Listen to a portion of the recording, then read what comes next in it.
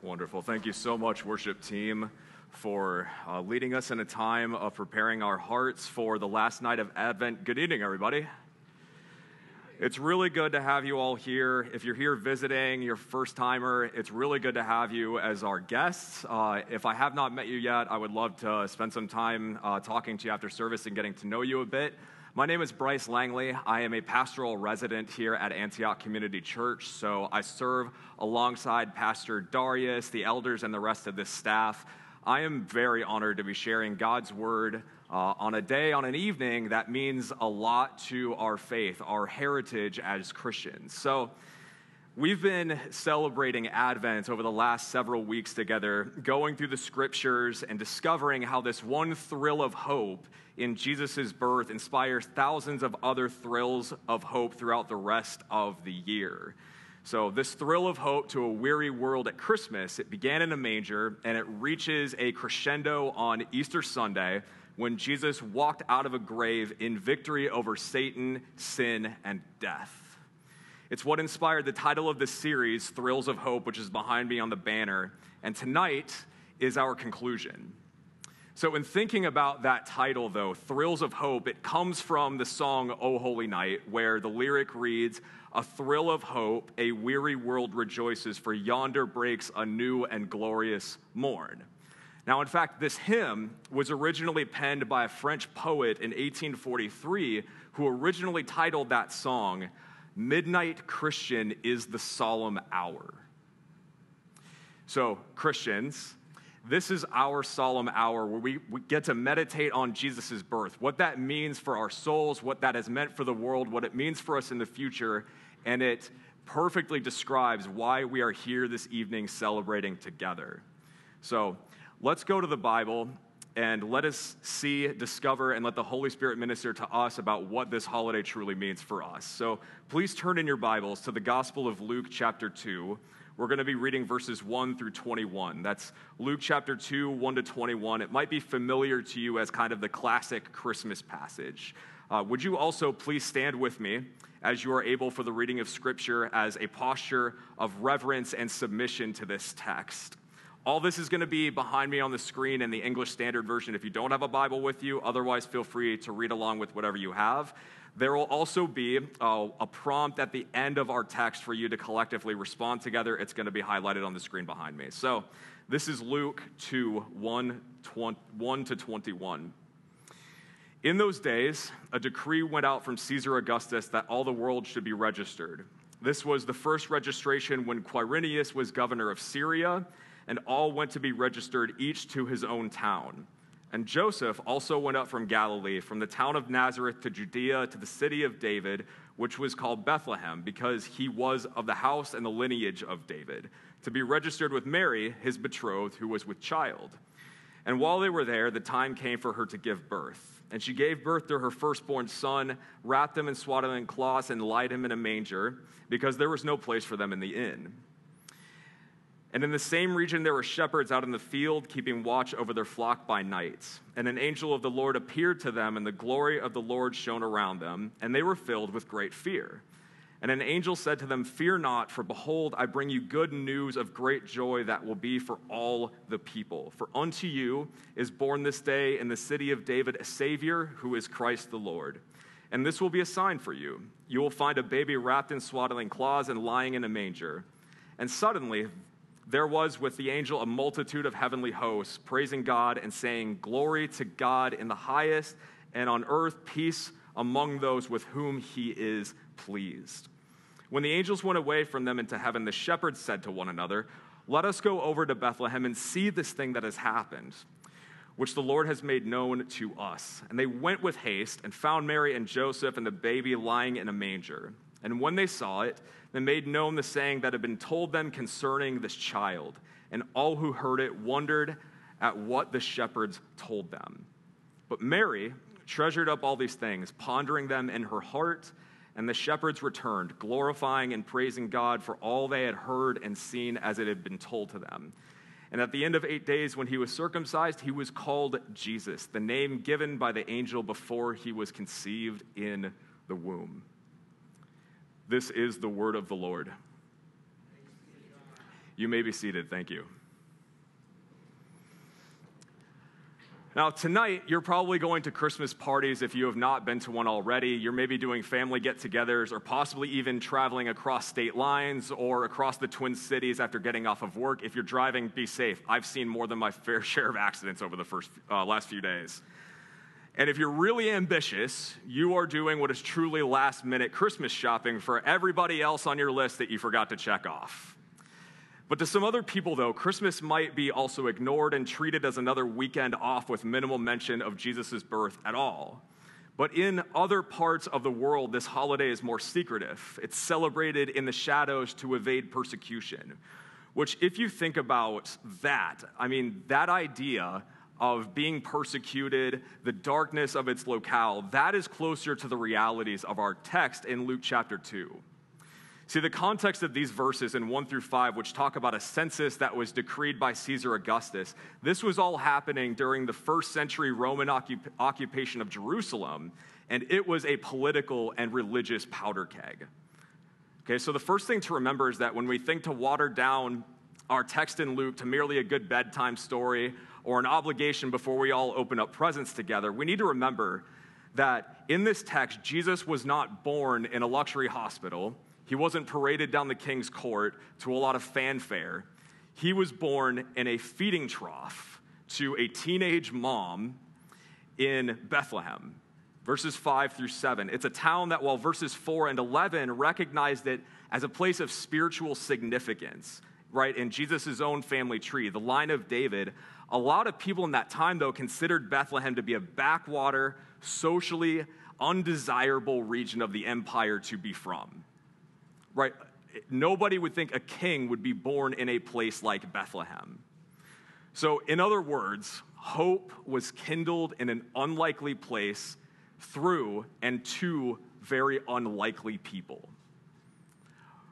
Kindled in an unlikely place and to unlikely people. Now, to illustrate that even further, I want to take us back to a particular event in history when Christmas was celebrated in one of the most unlikely places imaginable to us.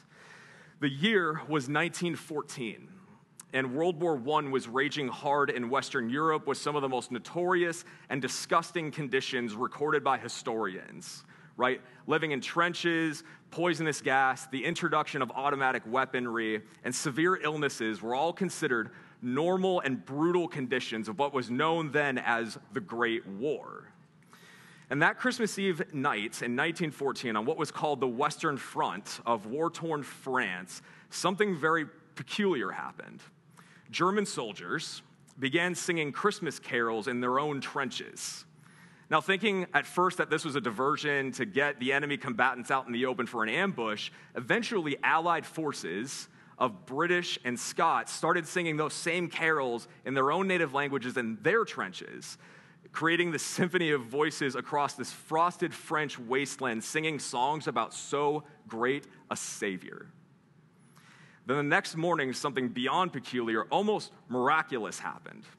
Here's an article from Greg Morse on the event itself. Here's what he says, quote, "After thousands of men gathered the night before, tens of thousands would gather in no man's land on Christmas Day.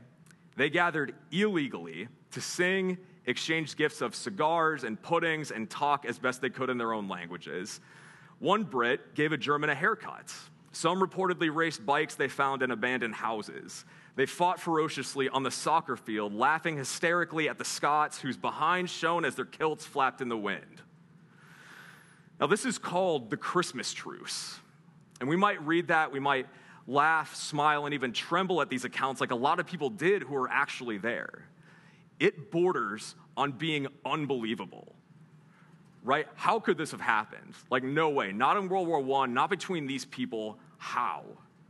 And honestly, the Christmas story in its context is unbelievable in its own right.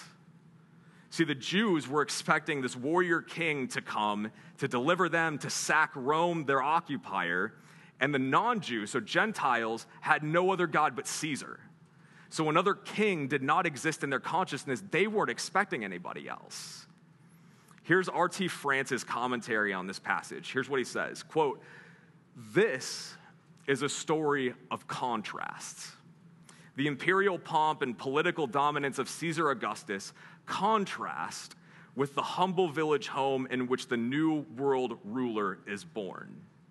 He is born in the royal city of David, but he is there only as a visitor, without even a proper guest room. Although the news of his birth comes in an astonishing manifestation of heaven's glory, so with all the angels there in our passage, it comes to the most ordinary of mortals, agrarian workers, probably dirty and smelly. All of this speaks to the God of the Magnificat, who brings his own rulers from their thrones, but he lifts up the humble. The first are last, and the last are first. So think about how this event of the Christmas truce in 1914 is a story of contrasts. Beauty collided with rage in the eerie quiet of no man's land for 24 hours. And honestly, if you think about it, our own lives are stories of contrasts, of contradictions, and holding tensions between the most joyful celebrations that we cherish, especially at this time of year, and how we can still turn on the news and see awful tragedy still happening in the world at the same time. Contrasts. But in line with that thought, here's something to really think about in light of this whole Advent theme, is that a temporary truce like this in 1914 in war-torn France is both a reminder of how hope in Jesus showed up in the dark, as it did originally in the first century, and it showed up in a network of trenches in an unlikely place to unlikely people where nobody expected it. But that event is also a foreshadow of what it's going to be like when Jesus returns to this earth to usher in his physical rule and reign, permanently ridding every trace of sin and death, judging the living and the dead, and his kingdom will have no end. True peace. When our weapons of war are laid down, when all nations, tribes, and tongues enter into the new heavens and the new earth, the new Jerusalem together, there won't be anything to fight over. There's nothing to quarrel over. There's nothing but worship, arm in arm, together. So in short, the essence of Advent, this whole season that we're celebrating, Christmas, whatever you call it, it is remembering Jesus' first coming as a baby and then looking toward his second coming. Let's read what Scripture says about that in Revelation chapter 21. This will actually be behind me. Revelation 21, 1 through 4. Then I saw a new heaven and a new earth. For the first heaven and the first earth had passed away, and there was no longer any sea.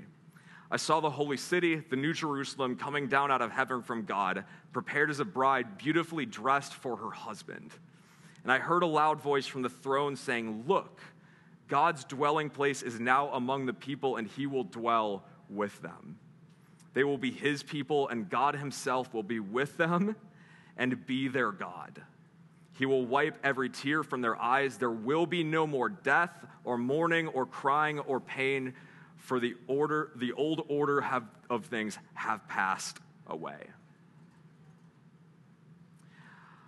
I can't imagine what it would have been like to be a regular Jewish citizen in that time in the first century, let alone to be shepherds who were told about this king being born in the dead of night via an angel in verses 8 through 14.